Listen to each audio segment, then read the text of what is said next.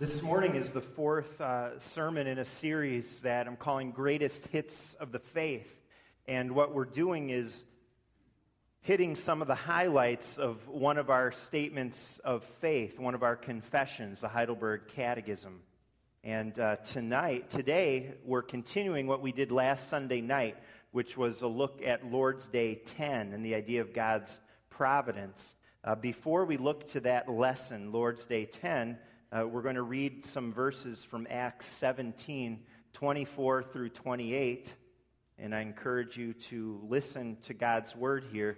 This is in the middle of a sermon that Paul preached in Athens, Greece, when he was starting his missionary journeys. Athens, Greece, and these four verses especially highlight the greatness of God, the sovereignty of God that we're going to talk about this morning and His providence. He's telling them who God is, these people that don't know God.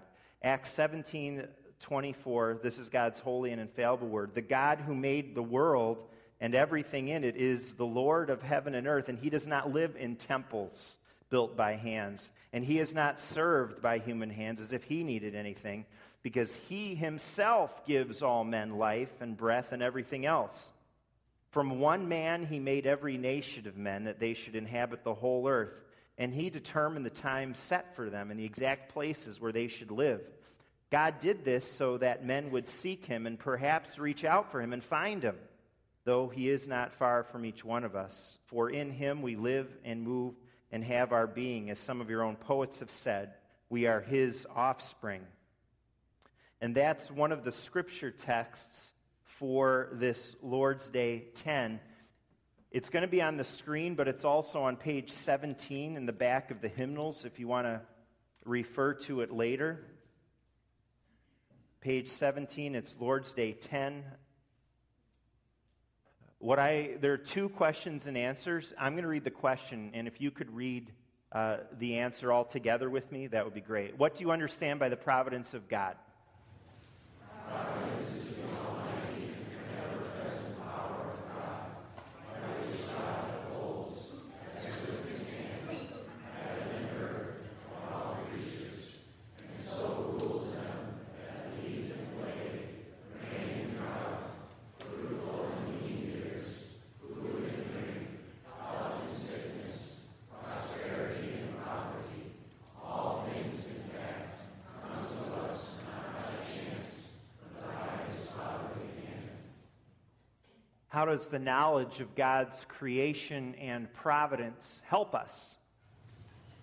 To be impatient when things go against us, thankful when things go well, and for the future we can have good confidence in our faithful God and Father, that nothing in creation will separate us from His love. For all creatures are so completely in God's hand that without His will they can neither move nor be moved. Amen. When we started out this series a few weeks ago with Lord's Day 1, that introduction to the Catechism, we saw how the biblical faith is a God-centered faith. The Christian faith, our faith, is centered on the person and the actions of God. That's important because people's first reaction when they think about living the best life they can have or having the best possible life for them and their family as they can have, the first reaction and thought is, well, to have the best for me and my family is to focus on myself and really concentrate there. But the opposite is true. When we focus on God, we will be blessed. Then we will benefit. Personally, you will benefit, and those closest to us. A God-centered faith, the biblical faith, is what is right. It's what's best for us. It's what's best for others. It's what the world needs.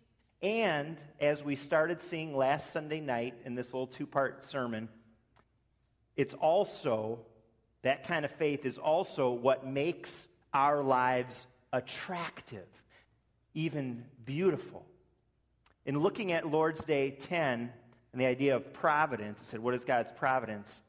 We saw last Sunday night how it's similar to this idea that I have in the sermon title, that God is sovereign.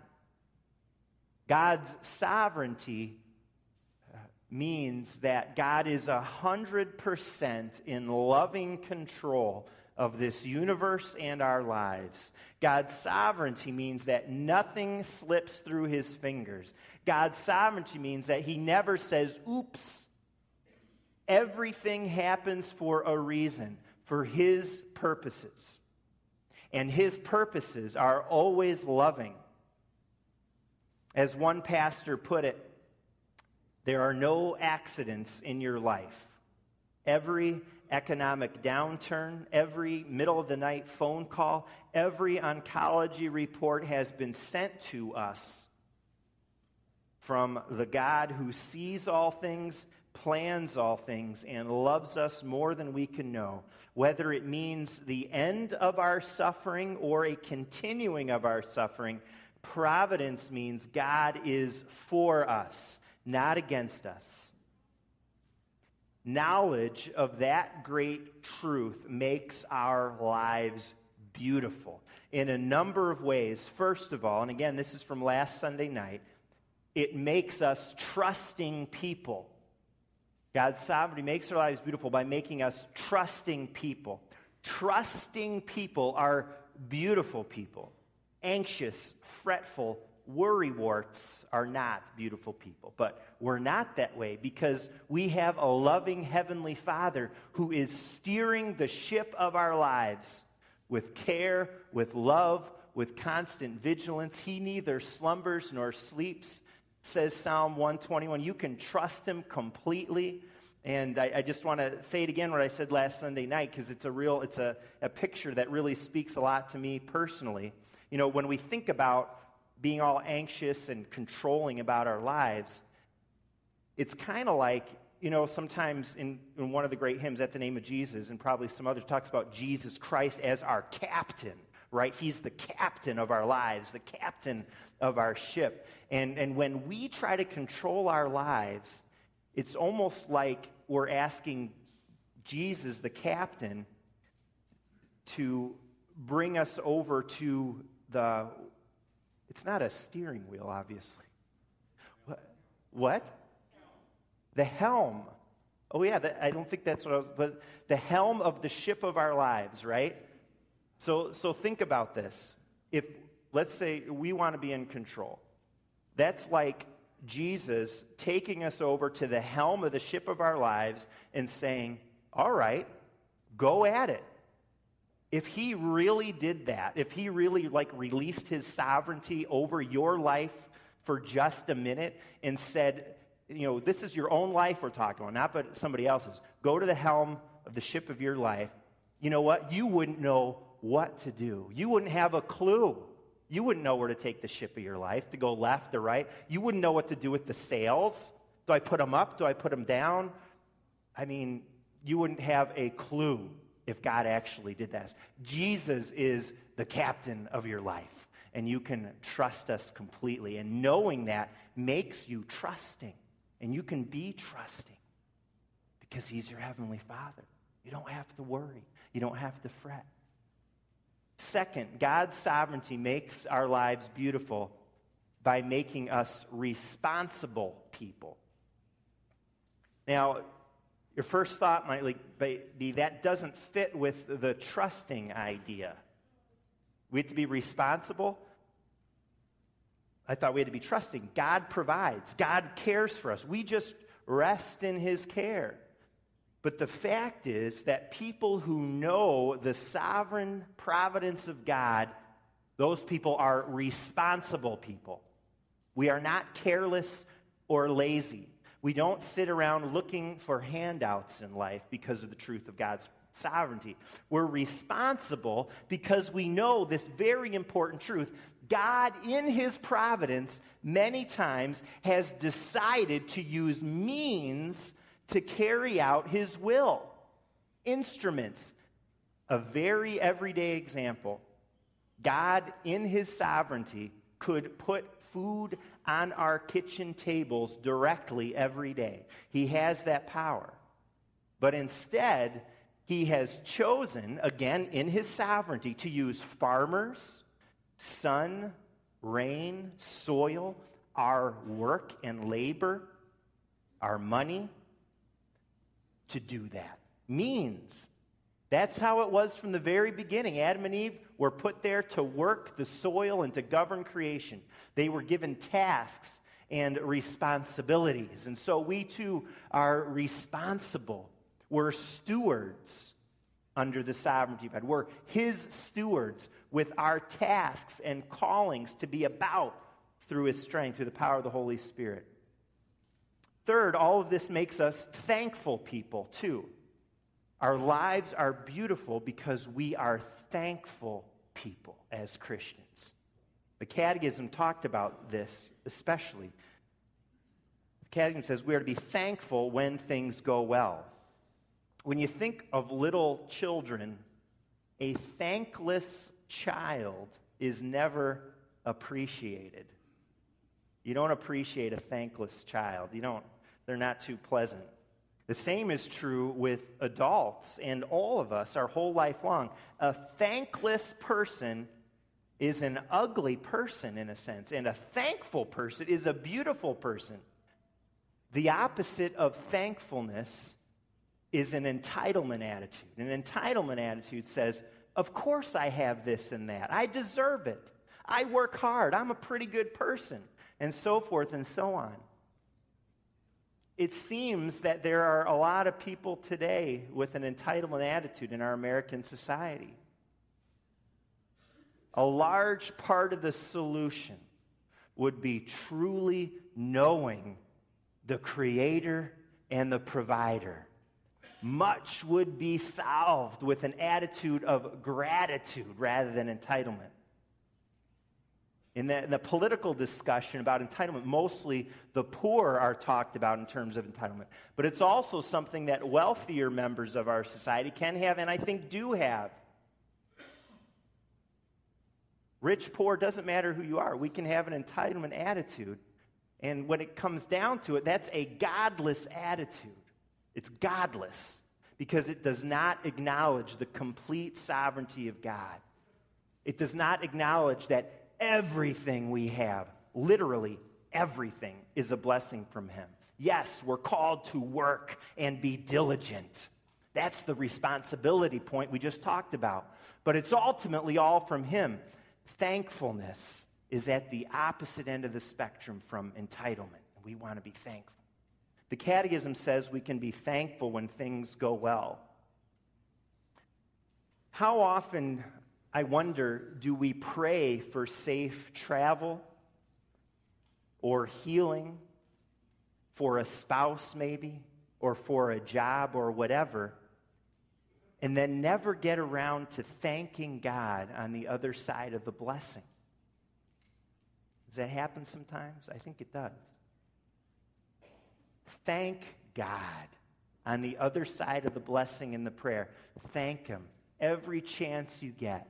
You can thank him in little prayers throughout the day, in long, big, deep prayers in your quiet time. As a pastor puts it, same pastor as the other one, a guy by the name of Reverend Kevin DeYoung. He's a pastor in the RCA. Providence means success and prosperity are not just products of good upbringing, good looks, intelligence, and hard work, but ultimately they're the product of the unmerited favor of a good God. God's sovereignty makes your life beautiful because you know that, and you're a thankful person from the bottom of your heart. Fourth, this all makes us patient people. Being impatient is not a pleasing personality trait. Patience, though, is a beautiful one. The Catechism says we are to be patient in hard times. We can be patient when things go against us. There's a joke that's been out there for a long time about the Calvinists. And Calvinists are kind of known for being very strong on the sovereignty of God, which I believe all Christians should be. but about the Calvinist who falls down the stairs and says, "Whew, I'm glad that's over with." But the reality is about that is that no fall is outside of God's care for you, is it? That's not, so far, it's kind of a joke and we can get a chuckle out of it, but no fall is outside of God's care for you. If it were, if some harm that came to you was outside of God's control, he wouldn't be God. He wouldn't be. But he is.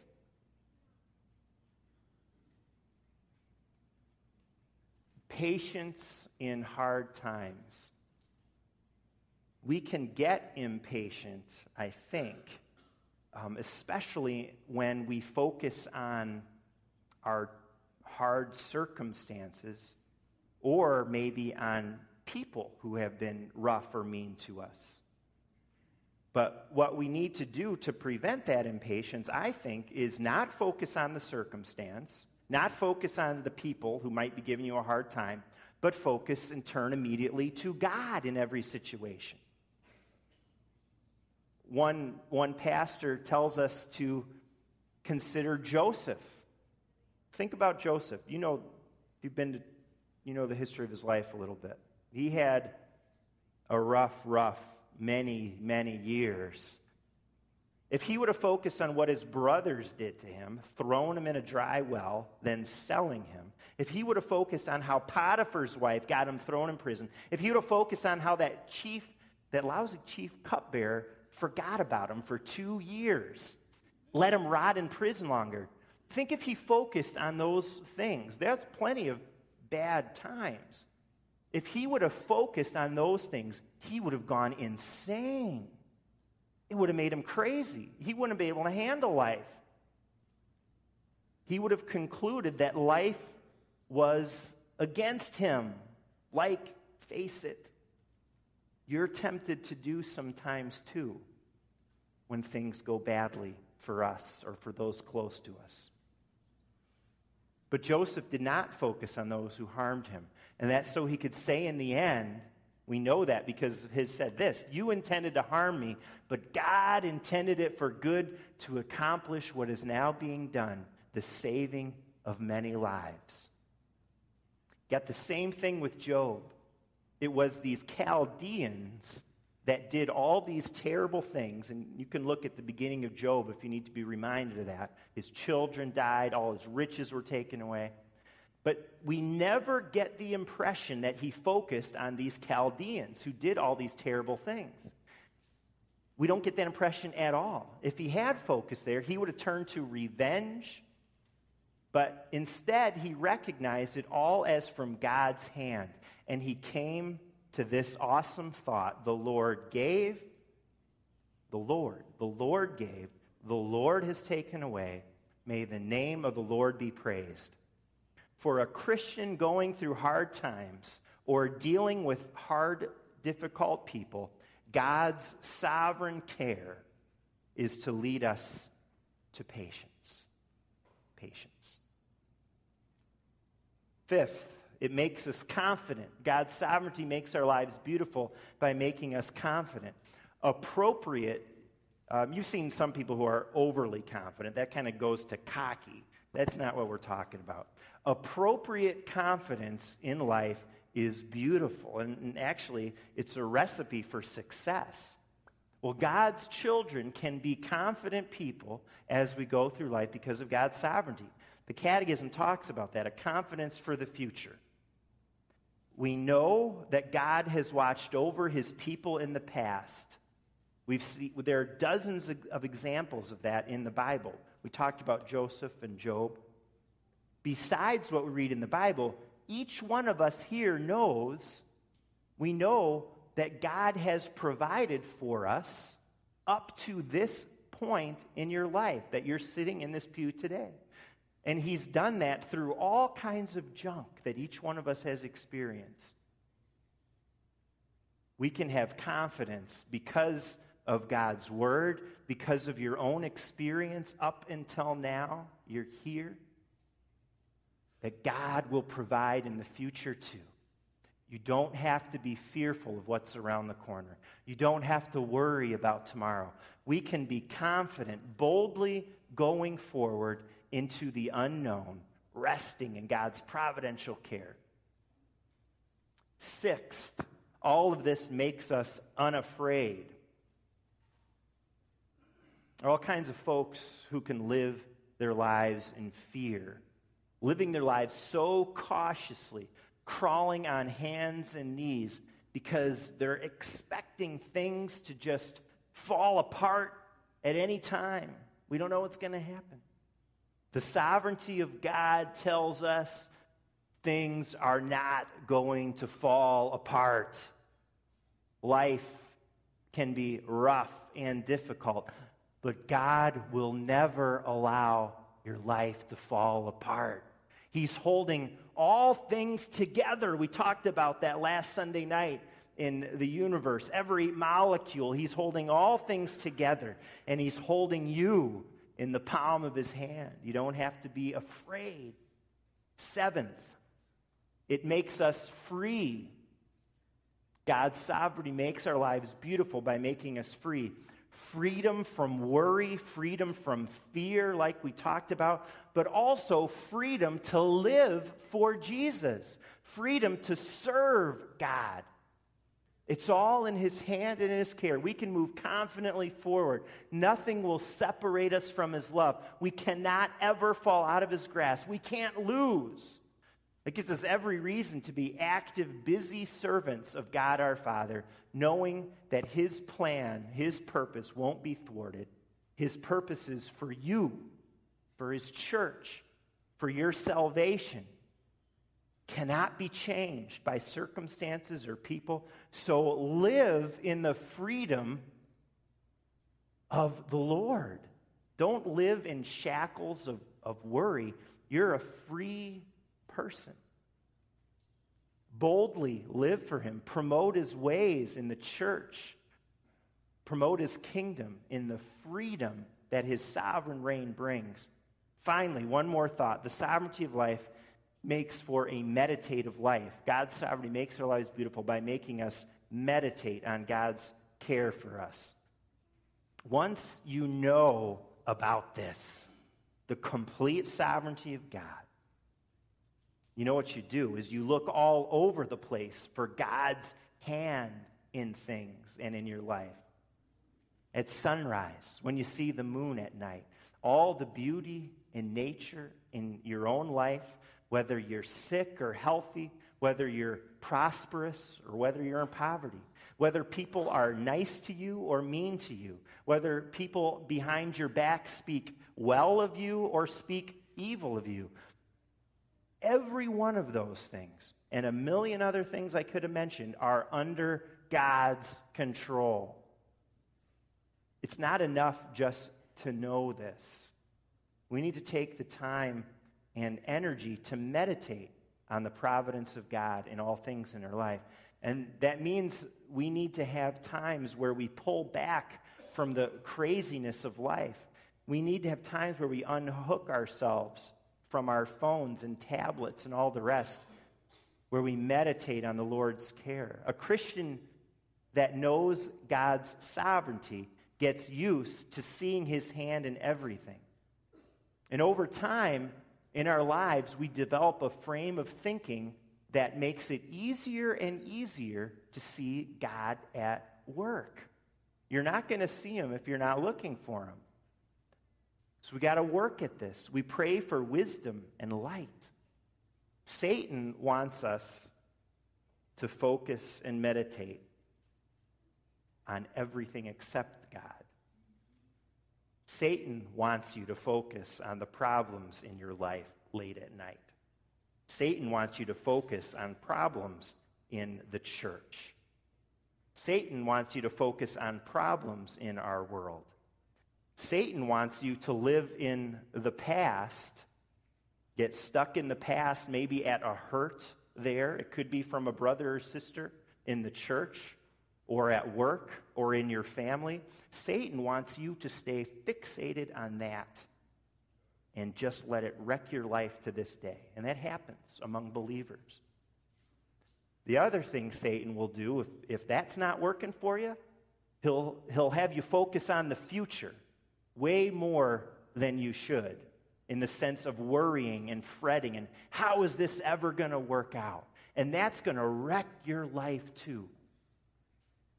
Instead, focus where the devil doesn't want us to focus, on God, who He is, what He has done, what He is doing. Focus on His hand and His care in your life. Psalm 143, I meditate on all your works and consider what your hands have done. Focusing on God, that is ultimately the secret to a beautiful life. It will make your life beautiful. Live that beautiful life. Would you? Let's all of us do it together, knowing God more and more, placing ourselves and our loved ones, like this family has done this morning, under the care of their God and His people, the church.